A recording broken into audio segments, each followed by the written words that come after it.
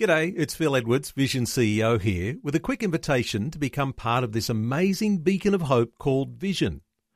Together we can put our love into action to help people of all kinds build or rebuild their lives on the truth of God. Please consider the part you can play during our upcoming Visionathon appeal, remembering that it's your support that makes Vision possible, including this podcast.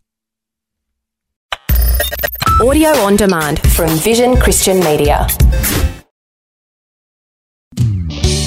Want to win in life's challenges? To know the will of God and have more passion for Him? Practical help right now with Tak Bhana and Running with Fire. So appreciate you joining with me today, and I trust as always that what I share will be encouraging, inspiring and uplifting. I want to share with you what I believe is one of the single greatest keys to breakthrough and seeing God's power at work in your life. And we're going to take it from a very familiar passage of Scripture, Acts 16, 22 and 26. Then the multitude rose up against them, and the magistrates tore off their clothes and commanded them to be beaten with rods. And when they had laid many stripes on them, they threw them into the prison, commanding the jailer to keep them securely. Having received such a charge, he put them into the inner prison and fastened their feet in stocks. But at midnight, Paul and Silas were praying and singing hymns to God, and the prisoners were listening to them. Suddenly, there was a great earthquake. I pray that you experience a suddenly earthquake, one that actually sets you free or works a miracle for you.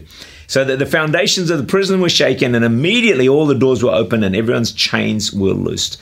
So what Paul and Silas had done here is they'd healed this demon-possessed woman, and as a result of that, they're thrown into prison.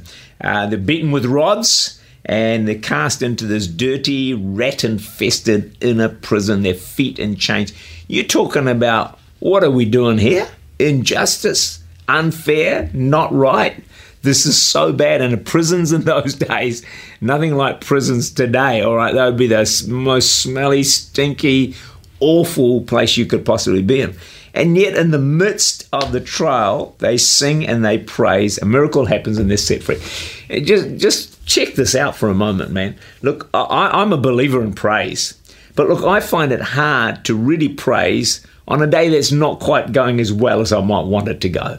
When everything's going cool and great, hey, it's easier to pray. But these guys in the depths of despair and depression and discouragement, they're praising and they're praying to God. It's just incredible. You know, one thing that we least want to do when we're struggling, if you're like me, is actually to praise. But that's the one thing we need to do that actually is a real key to victory. I remember facing a challenging situation, very challenging situation, and I prayed a lot about it, but I just couldn't get the breakthrough. Then I felt the Holy Spirit say, "Take, why don't you try the power of praise?" So I sang this old song, some of you may know, "Jesus, we enthrone you. We proclaim you as King, and what can stand against the Lord in the praises of his saints?" As I praised, I seriously felt the Holy Spirit and some authority. Do you know the next day, God worked a miracle for me. Praise is so powerful. I don't think we use it nearly enough. Praise is a bridge that can carry you over troubled waters. I heard a story about this preacher. It's a bit of a joke, actually, selling a horse. And the buyer came to test it. And the preacher said, "Well, this horse only responds to church talk." And he says, "Go is praise the Lord. If you want the horse to stop, you say, Amen." So the man gets on the horse and he says, "Praise the Lord," and off the horse trots. Again, he says, "Praise the Lord," and the horse gallops. Suddenly, he's right in front of a cliff. And the man yells, "Amen." And the horse stops on the edge of the cliff. The man wipes his forehead and says, "Praise the Lord." And off the horse goes over the cliff. Hey, I just thought I'd throw that one in for good measure for today. So 2 Corinthians, let's get serious here. 2 Corinthians 10 verse 4. Hey, a bit of humour, a bit of fun in God's house. It's all right, isn't it? I reckon God's probably got a pretty good sense of humour. If he hasn't, then we're not really made in his image. So if we're made in his image, then he must have a good sense of humour too. 2 Corinthians 10 verse 4. The weapons of our warfare are not carnal, but mighty for God for pulling down strongholds. You know, there's a difference between worship and praise. Worship is more about intimacy, lifting our heart to God, relationship with Him, enjoying His presence.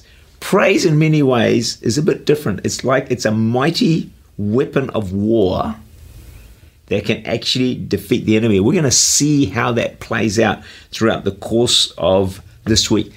We could say it this way: praise, real praise, is like going to war to defeat the enemy's work in your life and in your circumstances. I trust you will join me tomorrow as we explore this fascinating topic that does lead to breakthrough and miracles. Tak Bhana is the Senior Pastor of Church Unlimited in Auckland, New Zealand. For more information, to make contact or to listen again, look for Running with Fire at our website vision.org.au.